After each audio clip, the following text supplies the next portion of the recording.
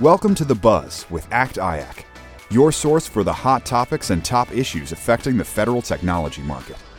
Join us each week to hear insights from government and industry experts, stay informed on the challenges facing the public sector, and gain access to valuable reports and thought leadership. Enjoy. I'm Amy Nora-Gonsalvi with Excel Technologies. I'm the Chief Strategy Officer there, and I'm really excited to introduce this next panel that's talking about climate and national security. I'll introduce our moderator, and then he'll say a few remarks, and then we'll move on to this esteemed group of experts on my left. So thank you all. So John Conger, we're really delighted to have him here, is President of Conger Strategies and Solutions. He's Director Emeritus of the Center for Climate and Security. He's the Senior Advisor to the Council on Strategic Risks, and he's the Senior Advisor to the International Military Council on Climate and Security. John formerly served as the Principal Deputy Undersecretary of Defense, Controller, with oversight of the DoD budget, and as Acting Assistant Secretary for Defense for Energy, Installation, and the Environment. And in that role, Mr. Conger oversaw a portfolio that included climate change, development of DoD's climate adaptation plan and strategy, energy security, and many other environmental and risk management issues impacting DoD real property. So I have long admired John's leadership because through many administrations and while facing a variety of political headwinds, John has remained laser focused on the reality that climate change is posing a real risk to our military readiness and to our national security. So I am pleased to welcome John as our moderator today. Thanks very much, Amy. And thanks to everybody for having me here. I'm excited about moderating this panel today. And we've had a good conversation about working with the federal government today, about sustainability impacts and so on and so forth. We're going to talk about national security for the next 45 minutes or so. And what I hope that you will take away is a little bit of pessimism and fear, something that will keep you up at night and think that this is really, we are all screwed. So that is fundamentally the forcing function to action. And unless you're scared, you're not going to be really taking this seriously. So let me give you the bottom line up front.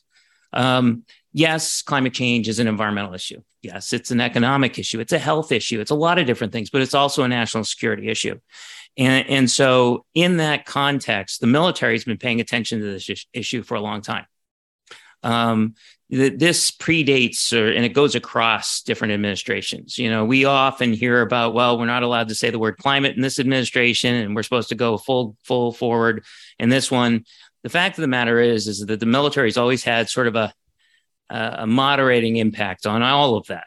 When I was in the Obama administration, running the enterprise that oversaw climate change for DoD, it was, okay, we'll do all those things. We'll do the greenhouse gas counting, but we're only going to do it in the context that it affects mission. We are going to save money. We are going to improve efficiency, and we're going to do all these things, and it'll be fine. But we're not doing it because you told us to. But you move administrations, and then the Trump administration came in and said, you don't have to think about climate change anymore. And the military said, well, okay, but we're going to anyway because it affects our mission, and we're going to still do these things. And so whereas administrations and politics goes up and down in these wide swings, the DoD tends to do small swings up and down and still focuses on this issue. It is often the case that people ask me why people care, why DoD even cares about this. It's a stereotypically more conservative organization and a stereotypically more progressive issue. And the fact of the matter is that there's more pragmatism here than anything else. The climate change affects infrastructure. Whether it's $5 billion of damage to Tyndall Air Force Base in the Panhandle of Florida, or $3.5 billion of damage from another hurricane on the North Carolina coast, or $1 billion worth of flood damage at Offutt Air Force Base in Nebraska, which houses Strategic Command headquarters, where we control our nuclear arsenal. These kinds of impacts are highly relevant to the Department of Defense and how it does its mission. it also worries about missions it's going to get in the future. If we have, and if you look at those NOAA charts about the number of billion-dollar disasters that we've got, over time, the line goes like this. And so we should all expect the number of disasters that we're going to have to buy our way out of, to increase over time significantly. And we're the lucky ones, right? The U.S. has money. We can spend our way out of a lot of this stuff and just recover. Around the world, there are a lot of nations that are way more screwed than us. And I'm being a little bit candid here, but when Pakistan is a third underwater and they have nuclear weapons, and if the people there are unsatisfied with the dynamics and the recovery that they're getting, you're going to have violent extremist organizations that bubble up. And how secure do you feel those weapons are? How comfortable do you feel that they're not going to get, there's not going to be some sort of a violent riot and that they lose lock on those things? These dynamics all tie together. And so as DoD thinks about these things, and I don't want to use up the whole time. I could talk for 40 minutes for the record. But fundamentally, what I want you to understand is from a DoD perspective, from a security perspective, that climate change is, and focusing on this issue is more about protecting yourself from the environment than protecting the environment. This is not about doing the nice thing. It's about continuing to do the same mission you've always been doing. It's not about hitting your goals.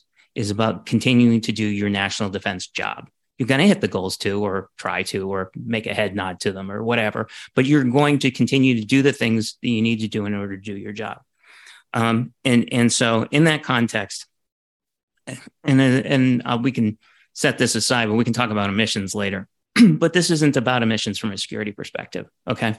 So what we've got here today, and the panel you're going to listen to has representatives from DHS or the Coast Guard in particular, from the State Department. And in that context, one of the experts in the State Department who focuses on the intelligence community and intelligence assessments and the climate change impacts there, and the climate security advisor to the Air Force. And so in that context, we're going to have, hopefully, you'll get a fuller picture than what I've been able to go through in 5 minutes of the impacts that climate change is having on our national security and why it's so important that we do all the rest of these things in order to deal with it. So to start, and rather than hearing more of me talking, which you really don't want to do, I'm going to hand it off to our panel to introduce themselves and maybe talk a little bit about how the ways are that you work on the intersection between climate and security, and maybe add one more layer on how your agency views this issue. Whether it's the narrow agency or the larger enterprise that you're part of, how are they looking at this issue as well? Does it match what I've been describing, or is it more of a sustainability mindset? So I throw all those questions out for you, and maybe we'll ask Candace to go first. Thank you, John. And thank you so much to the organizers for inviting me to speak here today. My name is Candace Knackman, and I am the U.S. Coast Guard's Senior Ocean Policy and Program Advisor. Next week will be my 1-year anniversary in this position, so I'm still every day learning a lot about the missions of the Coast Guard. I have to tell you, I was quite shocked to learn that they have 11 missions. The Coast Guard is, they're not only a member of the armed services, they're a law enforcement agency, they're a regulatory agency, they're a member of the U.S. intelligence community, they're first responders, they're environmental stewards. And so, that really positions the Coast Guard very well to be part of this conversation when it comes to the impacts of climate change, to adaptation, to mitigation, and to figuring out how we move forward as a nation to deal with the impacts of climate change.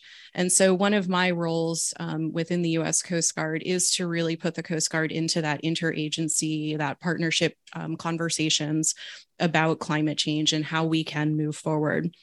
I do just, John talked about national security, and I'm just going to challenge a little bit because, John, you kind of did a national security where I think in the Coast Guard, we're trying to really talk about national security is.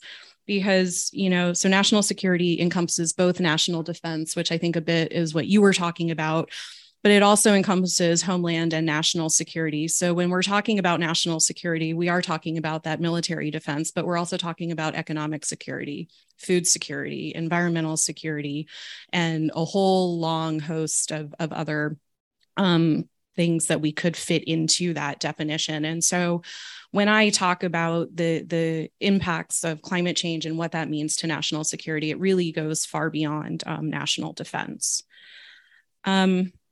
I don't know. How am I doing on my time? I could talk for a lot great. longer. Why don't you take a couple more minutes and talk a bit about how the Coast Guard is viewing this issue? Sure. Great. Thanks. So just about 2 months ago, our Commandant, Admiral Fagan, released the first ever U.S. Coast Guard climate framework. And basically the top line message here with the release of this climate framework is that it focuses on three things. It focuses on preparedness, resilience, and collaboration with partners and stakeholders to best position the Coast Guard for the challenges climate change present to all of us. So again, as kind of the premier maritime service that the American people and the public really rely on, we are uniquely positioned to promote national security, defend the homeland, and respond to climate change all at the same time.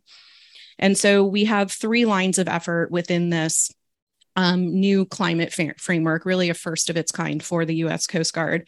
One is build climate resilience in our workforce, infrastructure, and our assets.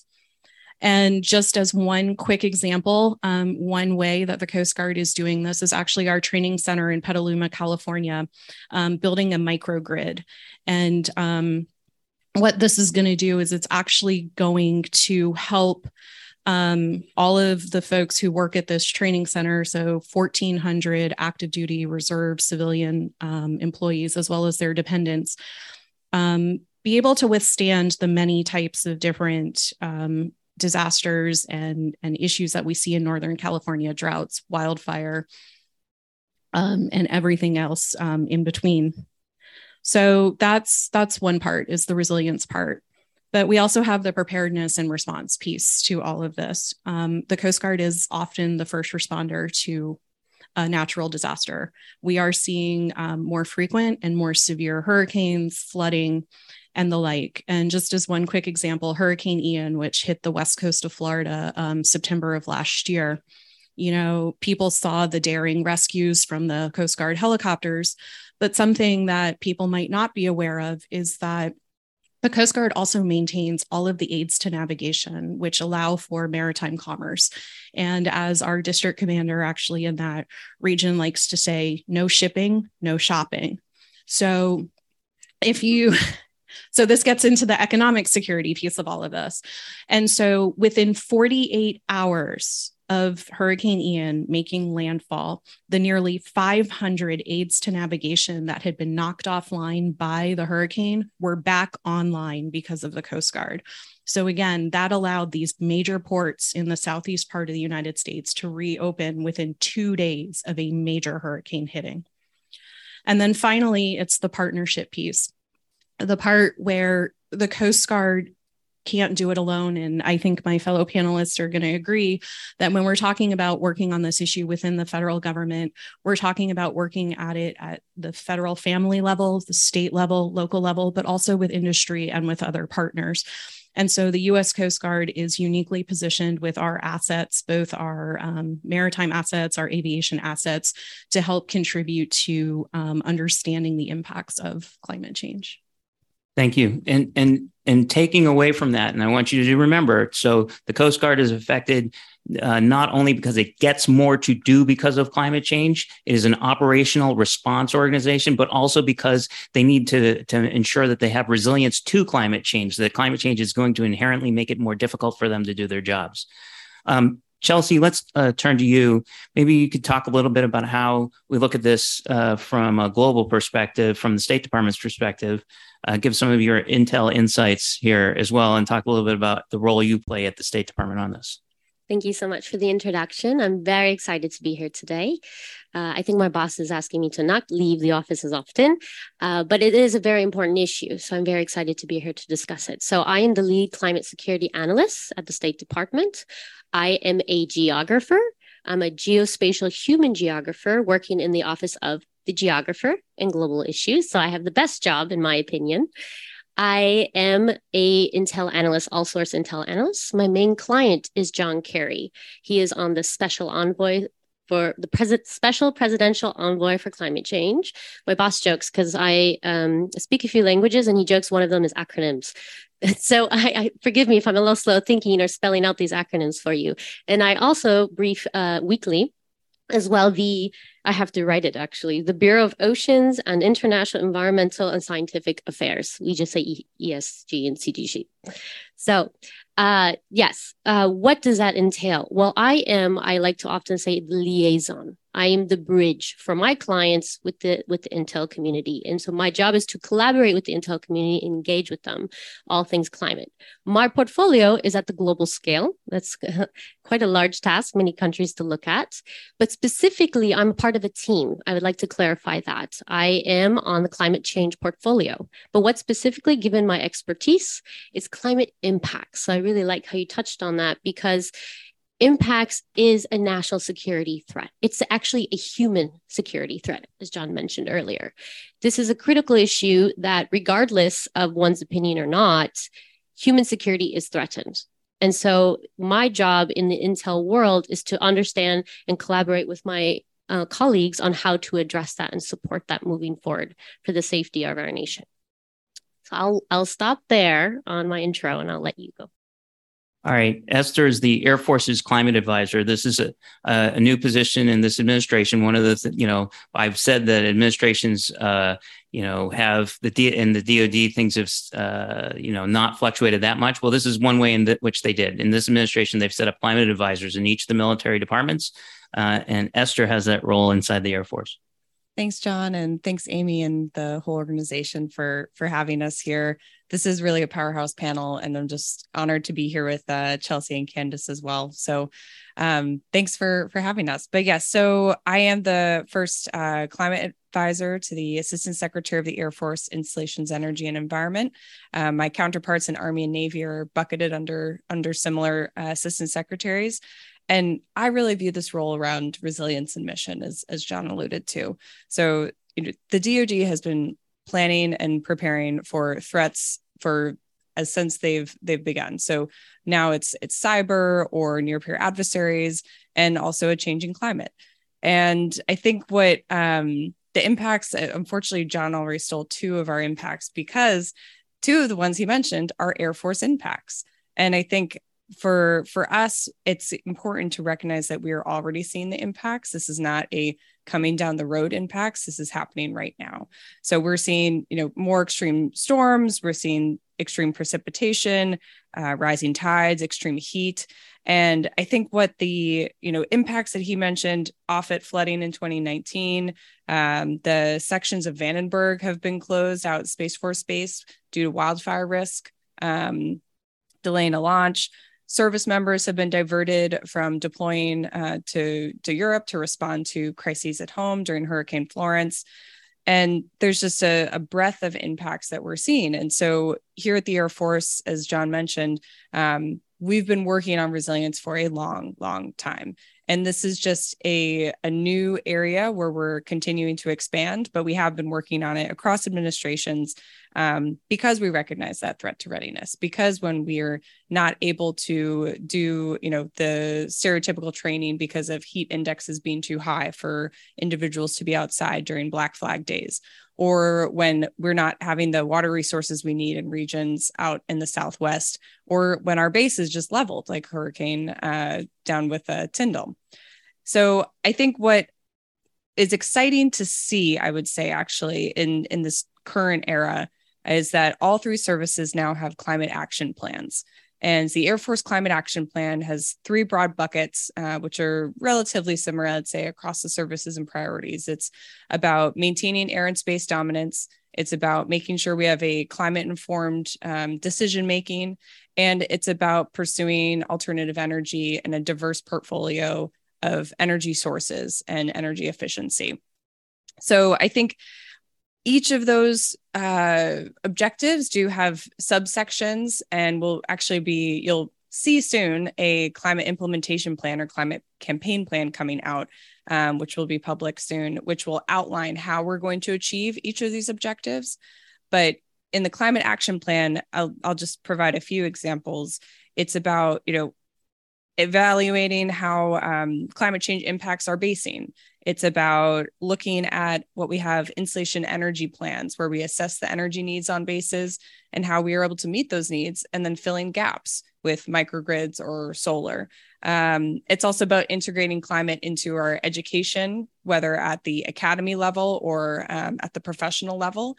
And it's also about looking at next generation technology, some of the incredible opportunities we have that are really around mission. It's about we need to get to these places, and more efficiency gets us to those places. We all know the examples of Iraq and Afghanistan and the challenges and horrible casualties that happened around fuel convoys and those logistics. So we see this as a mission need to be able to increase that efficiency and find alternative sources.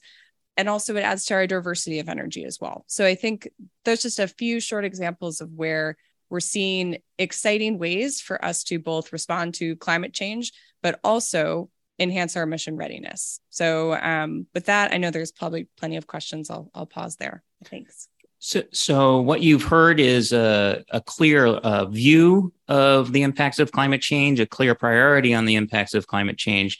There's an old saying in Washington that strategy without budget is hallucination.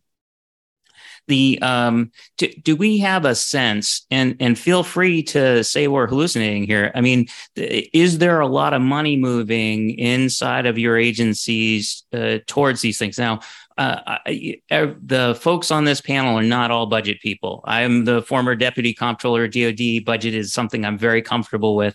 Not everybody is as comfortable with budget as I am. So feel free to punt. But can you talk a little bit about whether you're seeing the dollars and the degree to which the need is? Do they compare at all? I can take that. Why don't you start, Esther?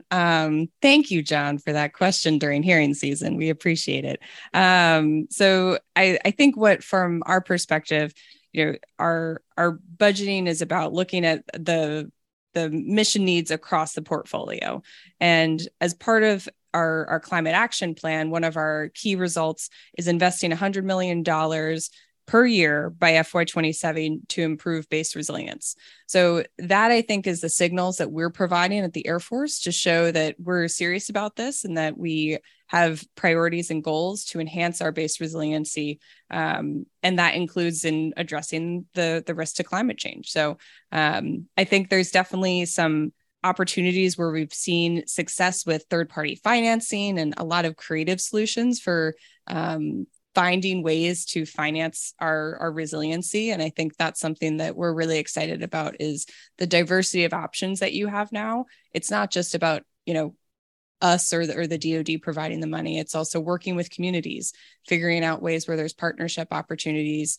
The community is also running out of water. We are not isolated installations. We're not sanctuaries anymore, as the term typically goes. So integrating our community partnerships in response to climate is also a huge priority. All right. Chelsea, I know that you wanted to punt the budget stuff. You feel free. I'm only on the spot. So well, no, seriously. She's an intel analyst, not a budget analyst. But if there are any thoughts you have within the State Department on funding, I know that's always a sore spot for state anyway. But I'll say a few things. Well, as I mentioned earlier, and expanding what I said, climate impacts is a human security issue, right? A national security issue. So, and I also mentioned earlier that I'm part of a science team. So I'm the lead on climate change portfolio, but we also have a Arctic and space analyst. We also have another teammate who is very, very busy, but they work on environmental crimes. They also work on health. They work on water security. These are all related to climate change impacts. So with my team or our team, we intersect, we overlap with each other quite often. So budget-wise, there is a concern in investment in this moving forward. One thing that I've engaged with since I've started at State, I've been here for about a year. And before that, I was actually at NGA. So I'm quite biased in the tech world. I was a geospatial analyst as well as an imagery analyst, but that was also my academic training. But aside from that, there is a center, quite new, I believe, around, don't quote me, about 3-ish years, the Center for Data Analytics, and they have a climate change data campaign. And this was an effort, a huge effort on the state end, an organization or a center that is engaging within the intelligence community, but at the unclassified level. So one of the things that I love about my portfolio is that majority of climate change is unclassified, which is nice because if you heard me speak before, one of the things I argue is, or my mantra you can say, is think global, act local. This is a climate security issue for everyone. And the way we engage, for example, climate impacts such as drought, flooding, as you mentioned earlier, John, in Pakistan, the flooding. I mean, these are concerns. So there is a mission to address the security issues related to climate impacts or environmental impacts, as you want to call it. So there is a budget, but I will stop there. All right. Candace? Great, thanks. So I think one of the first things that the Coast Guard did to recognize that they need to work in this space is actually by creating my position. I'm the first ever senior ocean policy and program advisor at the U.S. Coast Guard. And as I said, next week will be my 1-year anniversary. I'd spent 17 plus years before that actually working for the National Oceanic and Atmospheric Administration. And so I'm one of only 2, as far as I know, senior policy advisors in the Coast Guard. The other is the senior Arctic policy advisor. And he and I, when we actually both show up to the office on the same day, sit in the same room. So, you have someone that's focusing on the ocean. And I will just note that a couple of weeks ago, the administration released the first ever interagency ocean climate action plan, because with that, there is no path to a healthy climate and to a healthy environment without a healthy ocean. And so, myself and then Arctic advisor, and, as we're seeing, the Arctic is warming. I think now it's almost 4 times as fast as the rest of the globe. So the Coast Guard is taking this very seriously. But, to the budget question, the FY24 presidential budget has been released. So I can speak a little bit because that is publicly available information out there. But there's $25 million in that for the Coast Guard to acquire a commercially available icebreaker. And this is kind of a holdover while our next generation of polar security cutters are being constructed. And a lot of this has to do, this is a huge priority for the Coast Guard and for the U.S. Navy, actually, because it's vital to project U.S. sovereignty and presence in the Arctic region. This is becoming more and more important, especially, as we see competition in the geopolitical situation, whether it be from nations calling themselves near Arctic states, such as China, looking to move into the region. Obviously, the geopolitical situation going on with Russia and their more than year-long illegal invasion of the Ukraine. And so what can we as the U.S. Armed Services be doing to increase our presence? And so there is money in the budget to do that. But then coming back to what I was talking about with economic security and maritime commerce, maritime transportation, I did fail to mention that my position is actually within the Marine Transportation Systems Directorate at the Coast Guard, although I do work across the Coast Guard enterprise. And I'm sorry, I just want to make sure I get these numbers right. But more than 90% of U.S. imports and exports move by ship through approximately 360 commercial ports, over 95,000 miles of shoreline, and 25,000 miles of navigable river and coastal waterways. And that today's marine transportation system supports $5.4 trillion in economic activity. That's trillion. And more than 30.8 million jobs. And so, as we've already heard talked a lot about today, the Inflation Reduction Act, the bipartisan infrastructure law, there's actually money in there, not specifically coming to the Coast Guard, but for example, the Department of Transportation will be awarding $230 million in funding to help with port infrastructure. And 13 million of that would be for Marine Highway Program to support waterborne freight service. So the administration definitely recognizes the importance of what we need to enhance our infrastructure in response to climate change. So what you're hearing is investments in resilience, investments in analytics, and thinking about how, but these are all very mission focused, right? These are, how can I continue to do my job? How am I going to be thinking about the world as it changes going into the future? And how am I going to operate in that environment? Can we talk a little bit now about gaps? What are you going to need going forward? What are some of the things that that you don't have in hand yet that you'd like to have in the future, or that you can project you're going to need in the future? What are some of the more important enablers of achieving your agency's climate goals more broadly? Who wants to start? Can I start? This is my favorite question. And it may be because I'm biased. Data, data, data, and data. What do I mean by that? When you say gaps, this is one of the things that I really like to highlight. We are accustomed to organized systems, and we inherit those systems and we just go with it. But let's say we're in a region of the world where we don't have that nice organized census data that we're used to pulling, that you see in Norway or that you see in France. I'm speaking specifically in regions that were part of the former Soviet Union, for example. You have a lot of ethnic groups. So why am I saying this? Because when you don't have the data you're used to, we often say, oh, there's no data. I would like to say there is data. It's just not in the format in the way that we're accustomed to. So this is where it requires us, both private and government, to be creative, to start thinking, how can we, and again, I'm biased, I'm a spatial modeler. How can we spatially identify the data and categorize it and collect it in a way that would make sense? I liked earlier on the panel today that I heard about it is the appropriate level and measurement of that data putting into your model.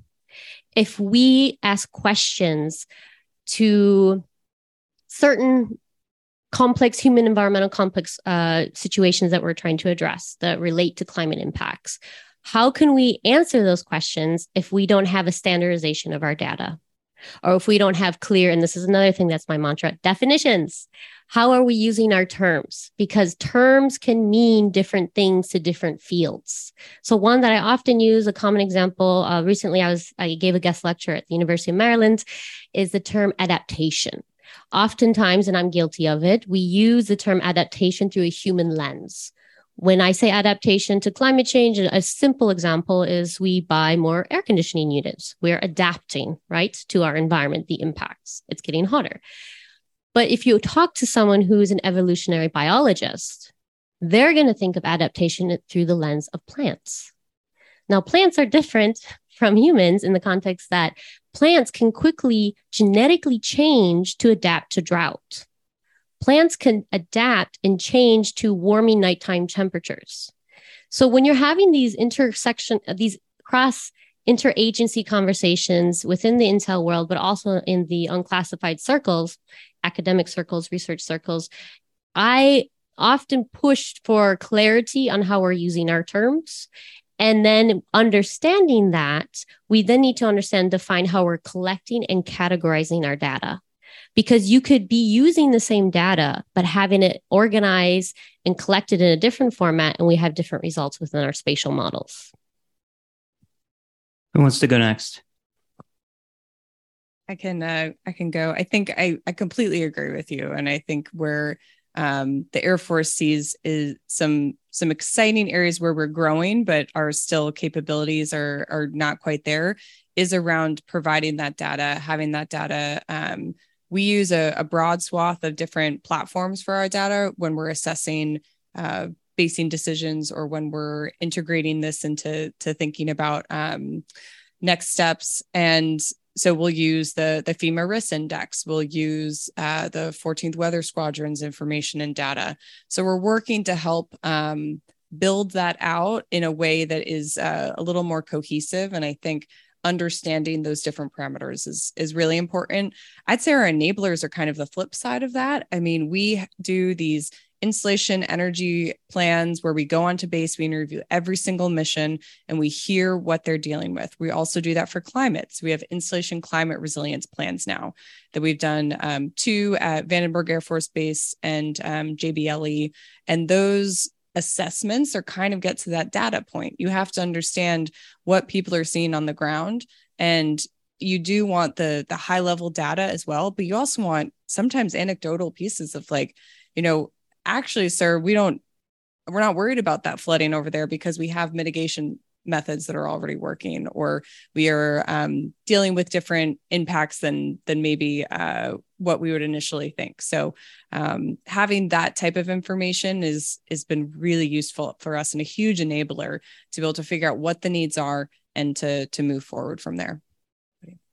And so I completely agree, not to sound like a broken record, but yeah, data models. I'll give a couple of examples. One, U.S. Coast Guard does permitting for bridges over water. And one thing that our analysts are facing right now is folks looking to build, future bridges or to reinforce current bridges. How high do you tell them to build it based on sea level rise? And so what we need are the models to know how high the water levels are going to be by these bridges so that they can know what to do as far as future permitting.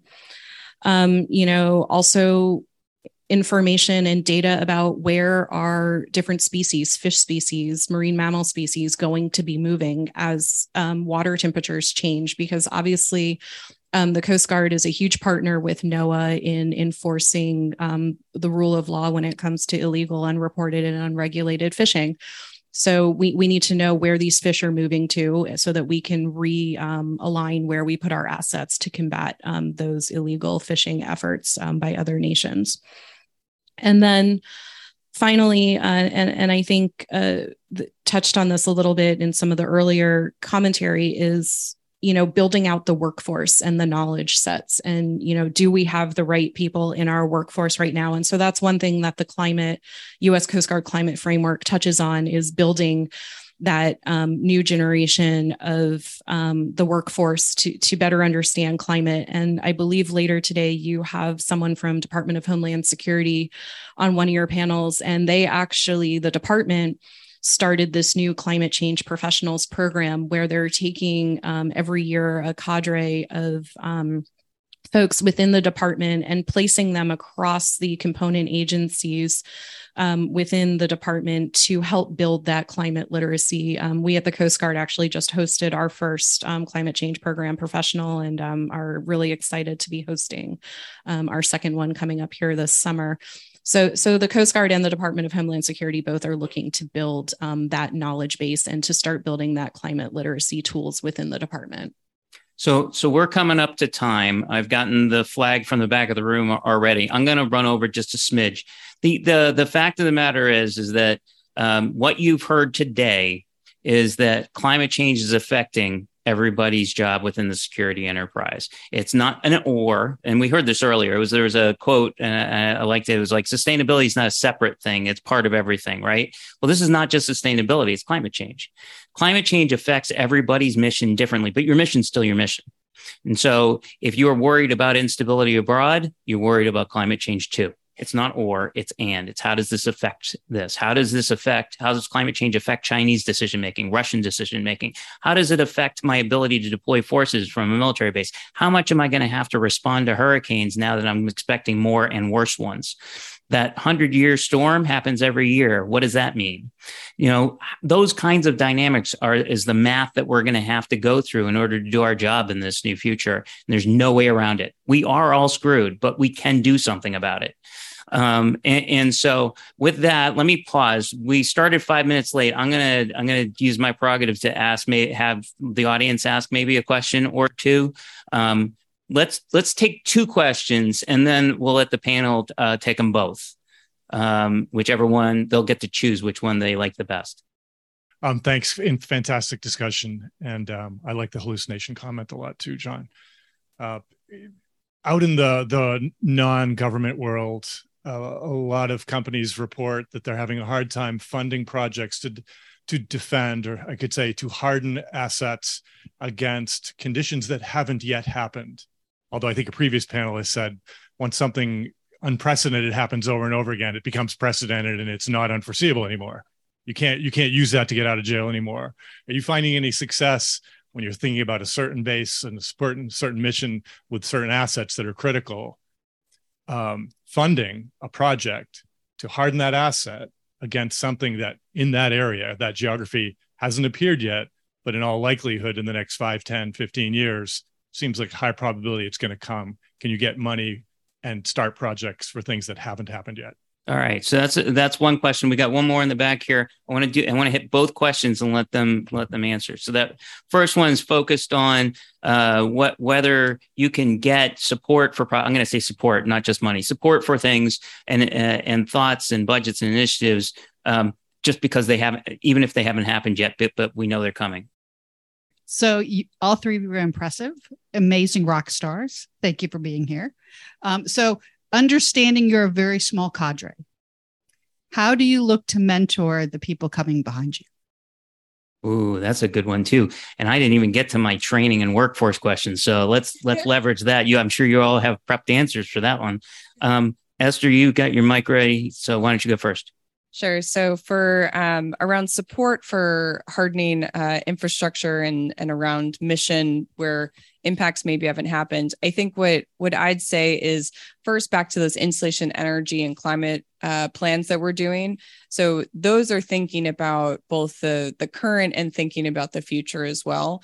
And I think those assessments are the first step.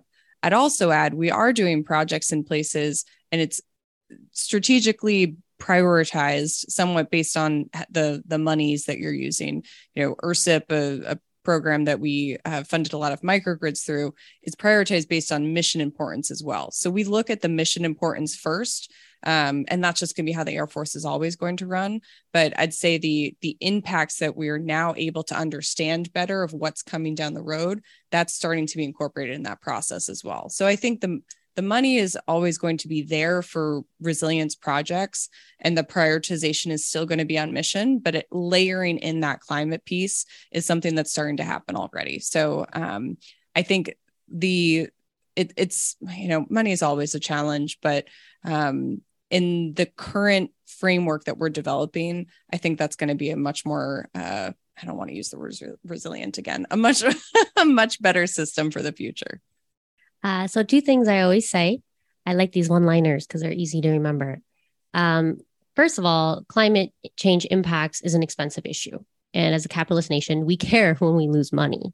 So it is a concern economically speaking. So investing in not to lose money is definitely a nice incentive.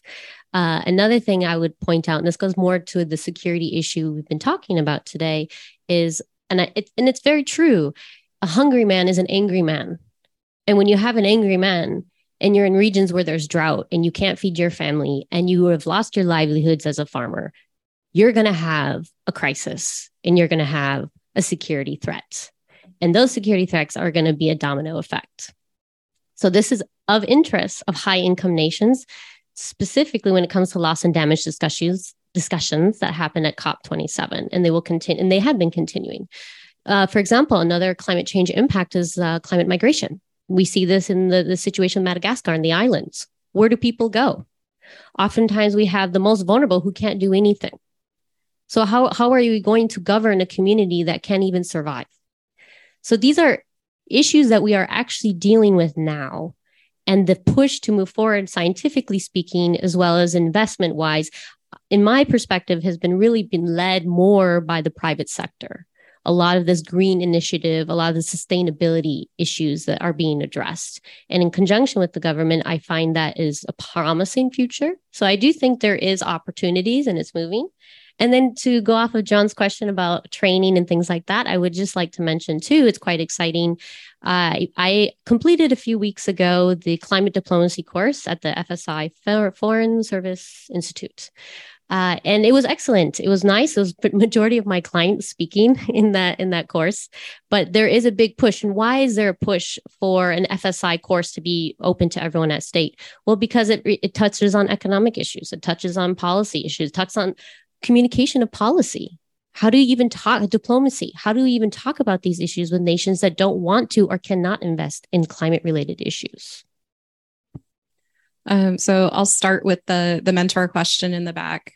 So for me, it was actually a little hard to swallow about 7 years ago when my boss came and said, I'm going to give you an intern, that I was old enough to have an intern of my own. I didn't think of myself as that age yet, but I've actually been mentoring and having interns with the program that I just mentioned through Department of Homeland Security. I have hosted the new fellow and will be hosting the next one as well. But I've also gone back to my university, Go Hurricanes, University of Miami, and talked to the current students and the next generation, and tried to give them advice of what they need to move up. But it's true, we need those climate literate folks coming up, the Gen Zers.